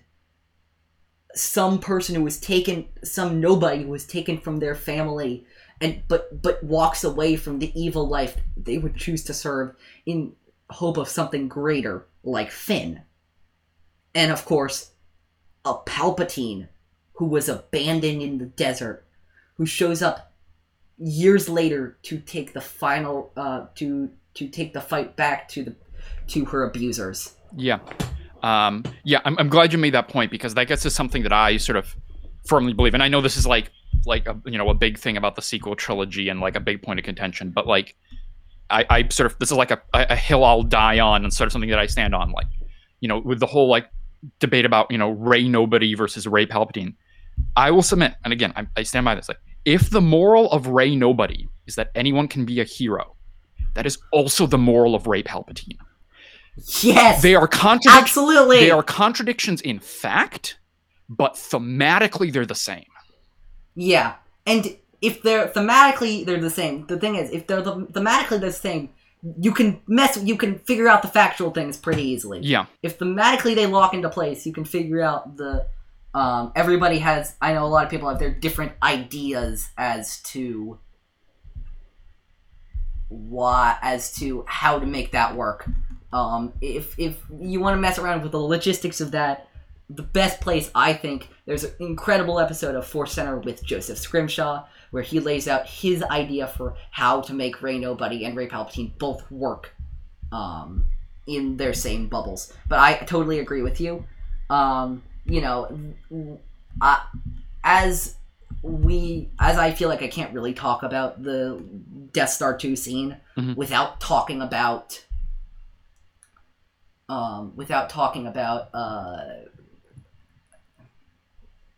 you were right about Yes. you were right about me.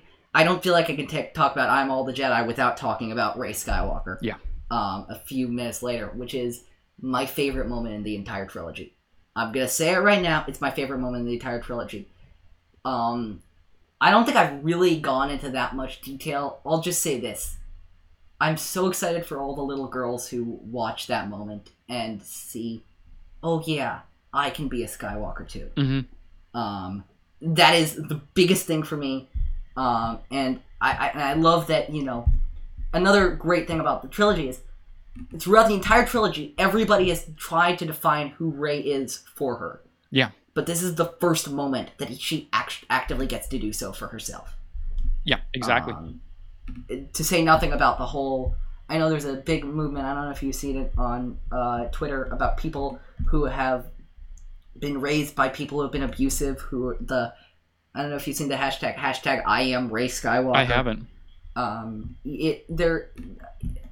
know that the Rey Palpatine to Rey Skywalker thing hits very hard for people who've had abusive parents, who've had just abusive people in their life, who've been in a mentor role and saying I can rise above that and I can be better than that and all that kind of stuff, which is just something I'd love to mention because it's such a great arc. Yeah, that's our a theme between themes part. I guess let's get to everybody's favorite part of Star Wars in the Galaxy. What you've brought me today is worth 1/4 portion. That's right, 1/4 portion, the segment where we do some random stuff. In keeping with all of our Star Wars in the Galaxy stuff, we're going to do some quick ranks. I guess I'll ask Devore to weigh in on this kind of stuff. I'm trying to think of... Yeah. Actually, let's do this. Since we've just been talking about closing scenes, can you give me your top 5 closing scenes of Star Wars movies? Oh, I like this one. Why don't you go first? 5-1 or 1-5? 5-1. All right, 5-1. Okay, number 5, we are going with, we're going to say Rise of Skywalker. That one. Okay. Good choice. 4, we're going, Revenge of the Sith. Okay.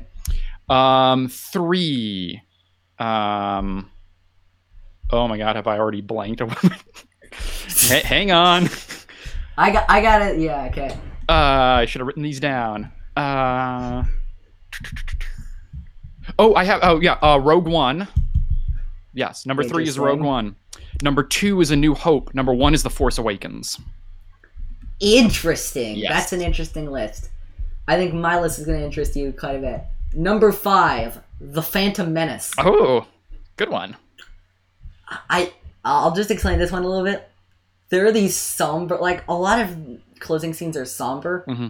This is one of the most unique closing scenes of any Star Wars movie because it's very celebrational, but the Palpatine's plan is just beginning. Yeah, the variant of the Emperor's theme that plays. Yeah. Number 4 is The Empire Strikes Back. Mm-hmm. Number 3 is Revenge of the Sith. Number 2, to no surprise of anybody, is The Rise of Skywalker. And number 1 is, in my opinion, the ultimate ending scene, which is Return of the Jedi. Dancing with Teddy Yes. Bears. Dancing with Teddy Bears, yes. Okay, so Devore has asked to do the opening scenes. So I think that's what we'll do next. All right, top 5 opening scenes. Number 5, The Phantom Menace. Okay. Number 4, The Force Awakens. Okay. Number 3, A New Hope. Okay. Number 2, Revenge of the Sith. Number 1, The Rise of Skywalker. Interesting. You're going to be surprised to know that The Rise of Skywalker is not on my list. Ooh, that is surprising. Yeah. Even more surprising is what my list actually is, actually. The first 4 are pretty... I surprised myself with my 5th one. Number 5, Solo: A Star Wars Story, I said That's a good one. That's legit. legit. It's fun. It's fast paced. It's good. Yeah. Number 4, Revenge of the Sith. Number 3, The Force Awakens. Number 2 is going to surprise a lot of people. I thought it was going to surprise you more, but you had it on your list. Number 2, The Phantom Menace. Don't underrate that opening. No, good. It is so what it does to expand the universe. That's exactly it. I don't think the Star Wars universe would be the same without the opening of The Phantom Menace. Number 4, let's just tell you this. We see a decently big ship going across screen, and then we see this massive ship enveloping. It's A New Hope. Come on. Yeah. It's a classic, man. It is. I actually quite enjoy the fact that my top 3 closing scenes were all from the trilogy Enders. Oh. And my top 3 opening scenes were all from the trilogy openers. That's interesting. And it makes sense if you think about it like that. Okay. Here's one.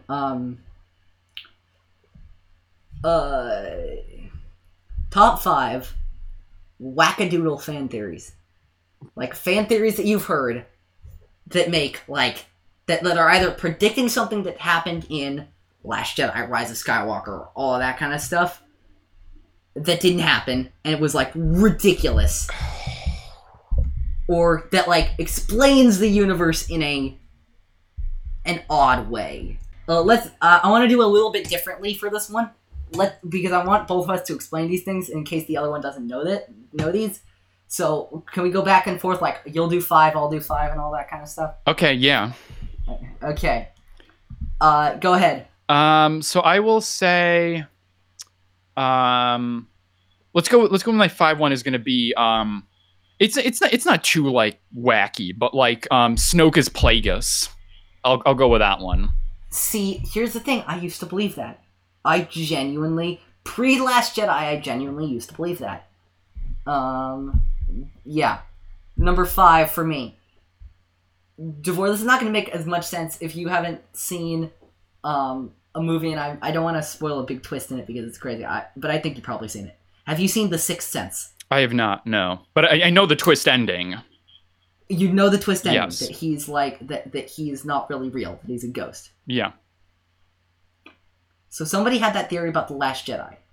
That Luke, long ago, died on Ahch-To, and that, the cranky Luke, this was made to explain the cranky Luke that people hated in The Last Jedi, was not actually alive, but was just, a vestige there until he fulfilled his destiny with Ben. Okay.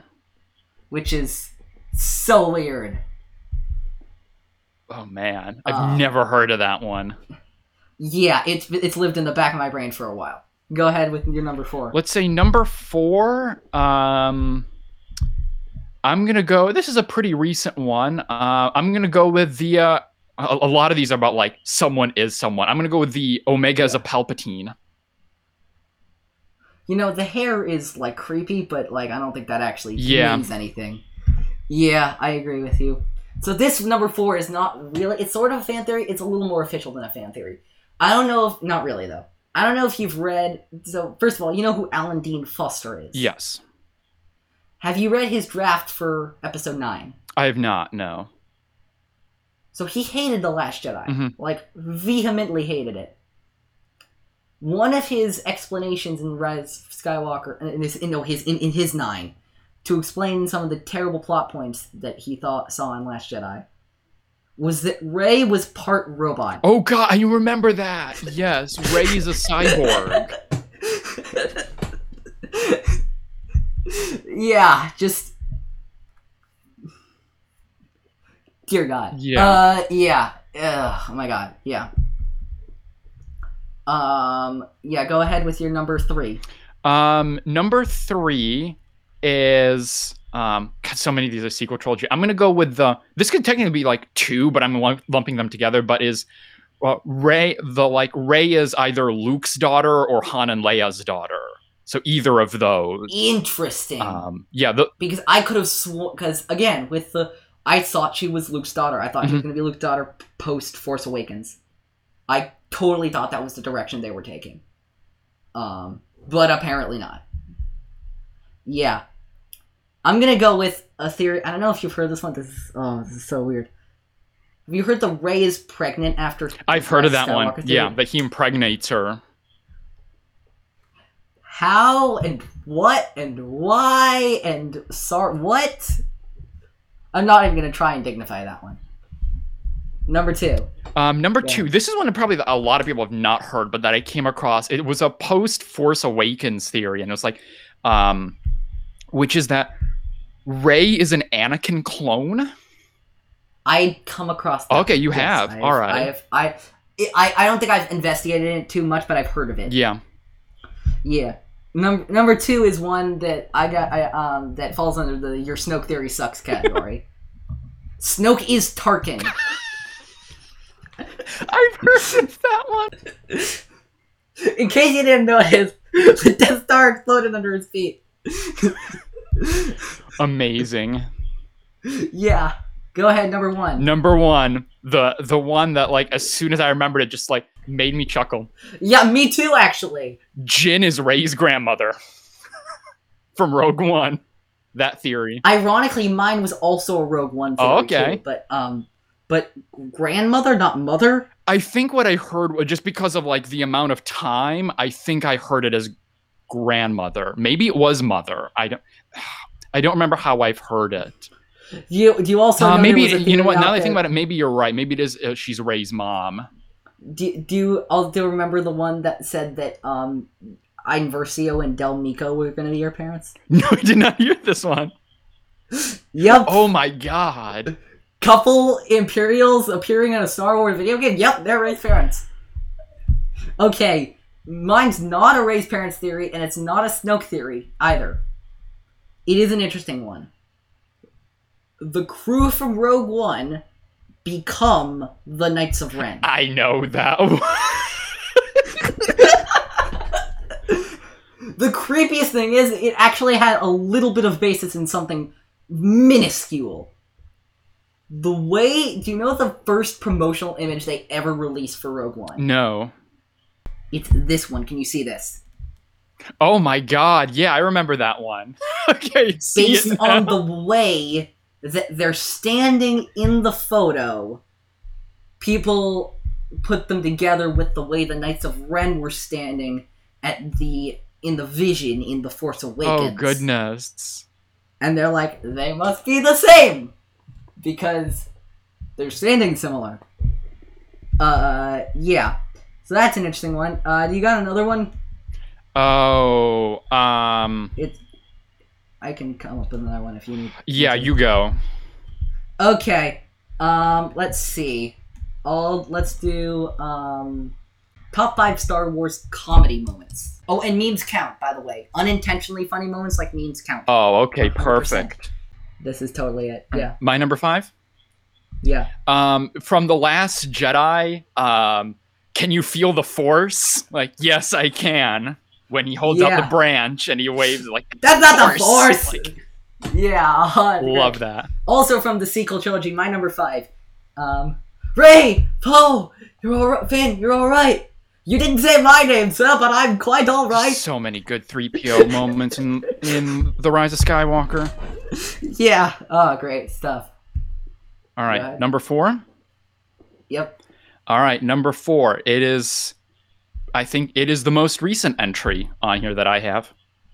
Let's just say they might recognize my face. My face. Good stuff. Good stuff. I love that line. Another recent addition, also from The Last Jedi. Yes, I'm here with a communique for General Hux. I have an urgent message for him about his mother.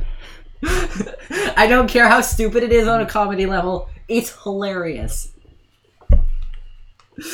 Yeah. All right, my number 3. Go ahead. All right. Yeah. Number 3. We transferred your message just as you requested, Master. Then we decided to come and rescue you. Good job. Good job. Obi-Wan just kind of looks around. Good job. Good job. My last intentionally funny moment on this list, because the top two are unintentional.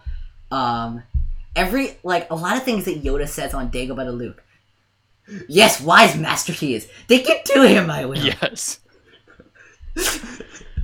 I'm like, Luke, he's right there. Yeah. It's so hilarious. Totally. Yeah.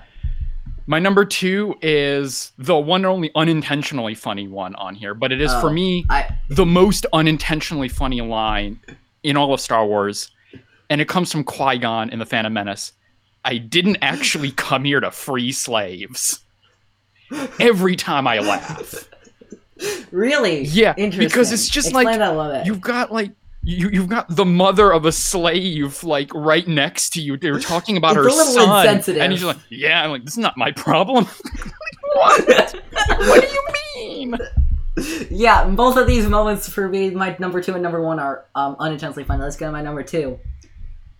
I can't tell you a specific line because this entire scene. Disturbing is this move by Chancellor Palpatine. I understand. You are on this council. We do not grant you the rank of master. What? How can you do this? This is outrageous. It's unfair. How can you be on the council and not be a master? Take a seat, young Skywalker. Whiny Anakin. Just the entire thing. My favorite parts in that scene, have you seen the meme cuts where they go, it's outrageous, it's unfair, it's unfageous. and they just merge the two words together. I also just love Anakin's delivery of the word be. How can you be on the council and not be a master? It's just perfect. Yeah. Alright, my number 1. We gotta go back to the beginning with A New Hope.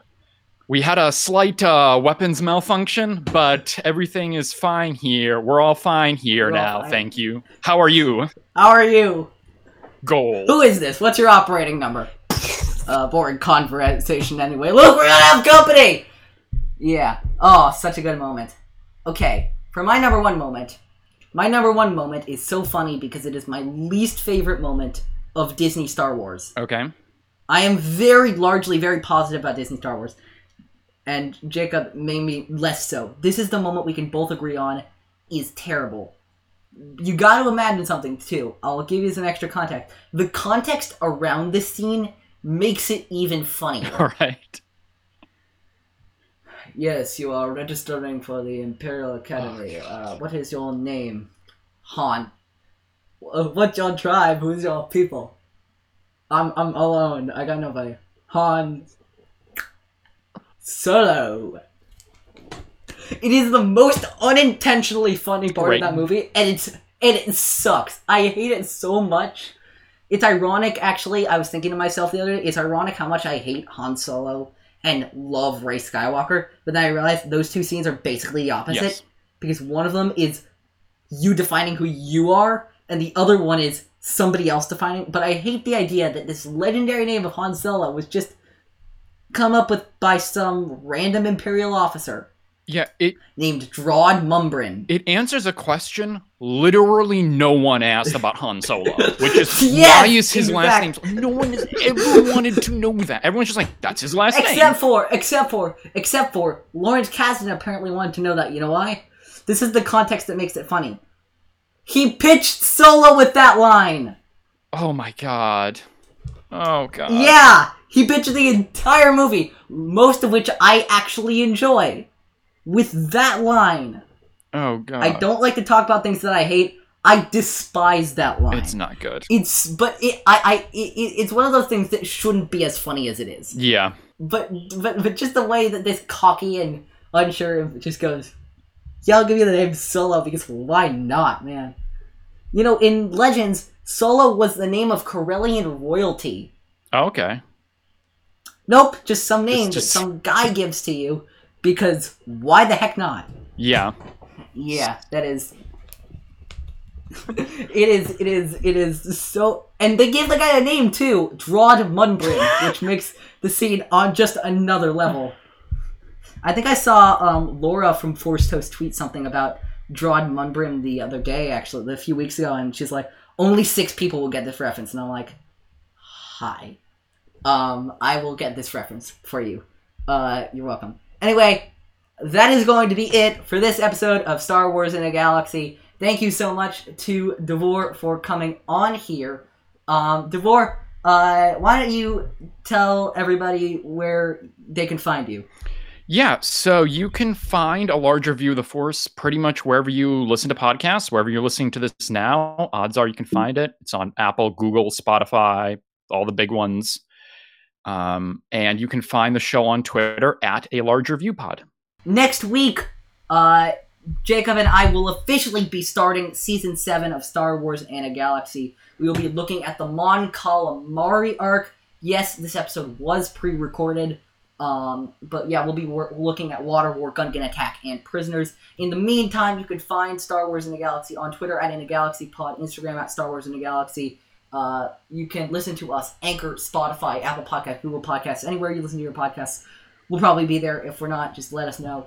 And we'll try and get on there. You can email us with your hot takes and questions and 6 Degrees of Star Wars and all of that. swinagalaxy@gmail.com. If you're on Apple Podcasts or another podcast app that leaves reviews, please leave a review. 5-star rating review really helps us with our visibility. Until then, I guess, may the Force be with you always.